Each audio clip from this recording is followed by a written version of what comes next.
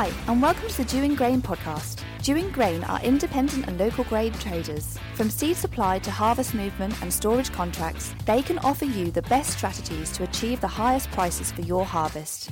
Each week on our podcast, we begin with the Dewing Grain Market Report, giving you up-to-date information and analysis, followed by Farm Chat, where we catch up on agricultural issues with a guest or two while sampling a beer. Andrew's favourite bit.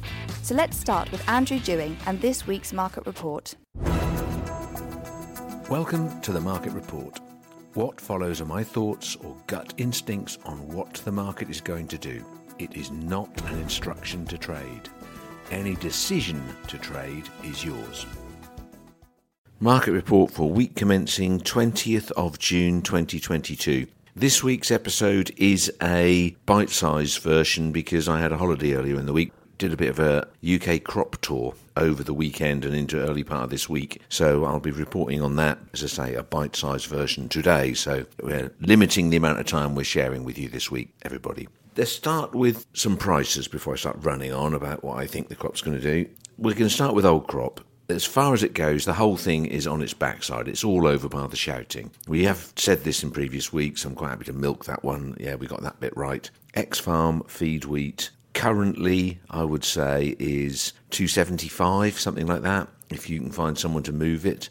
I think during July it is going to become clear that new crop wheat's going to be coming before the end of the month, and there is definitely plenty of it left out on farm for the people who are waiting for it to turn into £400 a tonne or whatever they were dreaming of. Feed barley, I don't want to know about it. I've got no capacity to take it, particularly unless I buy it at a discount to new crop, and then it's a pain in the butt because I really need to clean the stores out properly. So I would value feed barley at 240x. If someone is short for that, they might pay a bit more, but it's all over on that one, if you consider 240 to be the end of the world. Malting barley, old crop, there are the odd bits and pieces still being fought for, with the values on new crop being quite firm. Carryover stuff is valuable. I mean, I'll put a tentative value out there of 320x. Certain varieties to certain maltsters who are quite difficult to deliver to, there is possibly a bigger premium than that. But it really does boil down to how difficult is it to get it into that intake point. And consequently, that's why they have to pay more money.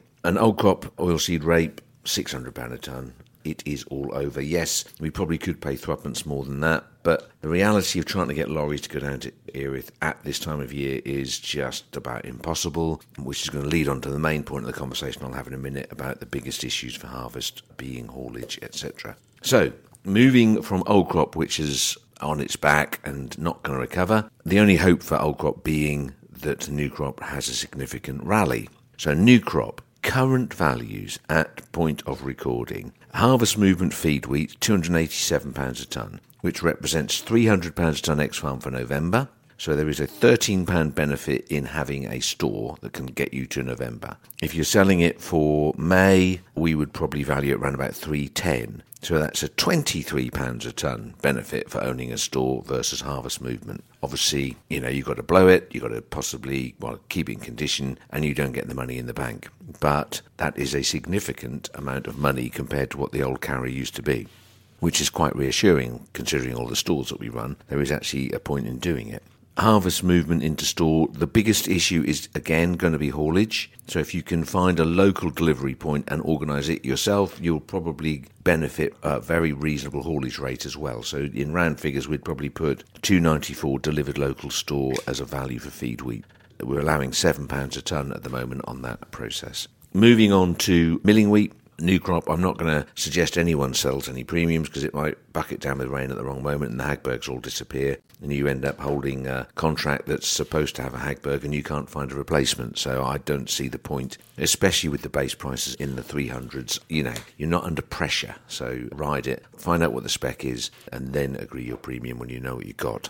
Barley for new crop, that is under pressure. Again, I have to do the sums of whether it's worth putting stuff into store, with a big haulage rate, a bigger storage charge, and then a big haulage rate again coming out. It's pretty price restrictive, if you like. I mean, yes, there are boats that have traded, and yes, there are people who are paying some as available prices.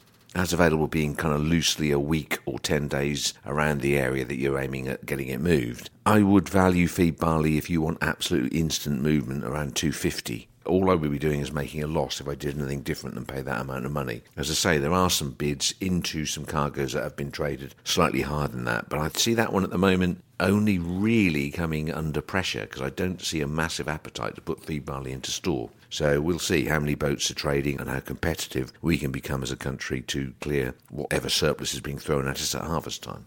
Malting barley is a really difficult one. There are some very high prices being paid in anticipation of there being a crop problem predominantly in France. There's very, very minimal to low stocks on malting barley across the world, so we are relying on this crop being a good crop, which is always a precarious position. I think this is a good time now to bring in what I've just seen travelling from Norfolk right the way up the A1 across the A66, so northwest England, past Carlisle. We went to Loch Fyne, we went to Skye, we went to Inverness, we went to Thurso. All of these places I kind of never really got where they were because I never bothered to go north of Edinburgh before. But the crops in Scotland look absolutely top to bottom fantastic, in my view, at whatever speed we're travelling or even at the fields we kind of stopped alongside. There is a big crop of barley coming from Scotland as long as the weather doesn't ruin it. As is, the borders through the north, all the way down, we only saw really healthy, very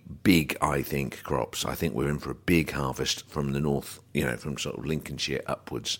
The south is reputedly, the southwest is in very good condition. The only area that causes any concern is East Anglia. And over here, I think in some soil types, we've had sufficient rain and we've had sufficient sun. And I think we're going to get some very big wheat crops on some medium to strong lands. The only thing that concerns me is the winter barleys on light lands. Northwest Norfolk in particular missed out again at critical moments on some of the rainfall. But underlyingly, some of these crops look amazing even in East Anglia. So I think the UK specifically has got a big crop.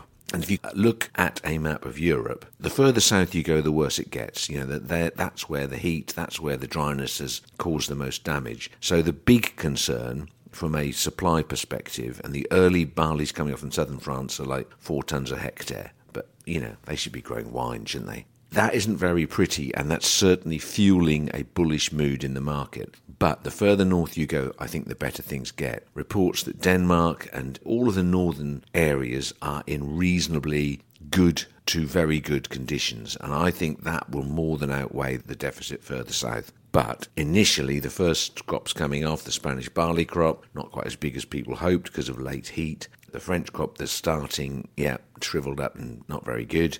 But underlyingly, there's a balance coming because even with the heat today at 30-odd degrees, we've got rain coming through on Saturday. So we're going to probably have an even bigger crop on the back of the weather that's happening in the next 48 hours. So with that in mind, malting barley's biggest issue is going to be capacity for someone to take it. If you've got storage and you can safely look after it, there is a very, very big reward coming for you. There is only a limited amount of tonnage available for grain to go into. The maltsters have bought whatever they possibly can to see themselves through to October. There will be demand from early doors for new crop where there is ever space made, but it is going to be tight. And the other issue is going to be haulage. Believe me, if everyone's fighting for very few trucks, so wherever the grain is destined to go has to be a friendly, quick tip. None of this turn up, wait 3 hours while they have a coffee break. The people who are going to be doing that are going to really, really miss out this year. So if you're saying to your haulier, right, can you get my barley moved? It needs to go to a place that is going to very, very, very quickly move it. Otherwise, the haulier will just say no, which is exciting for them probably. Yeah, so with that in mind, I think there will be quite a big discount for harvest movement barley. I think that if you took, in round figures, for the favourite varieties for May 23, you could probably make, at the moment, 370 ex-file.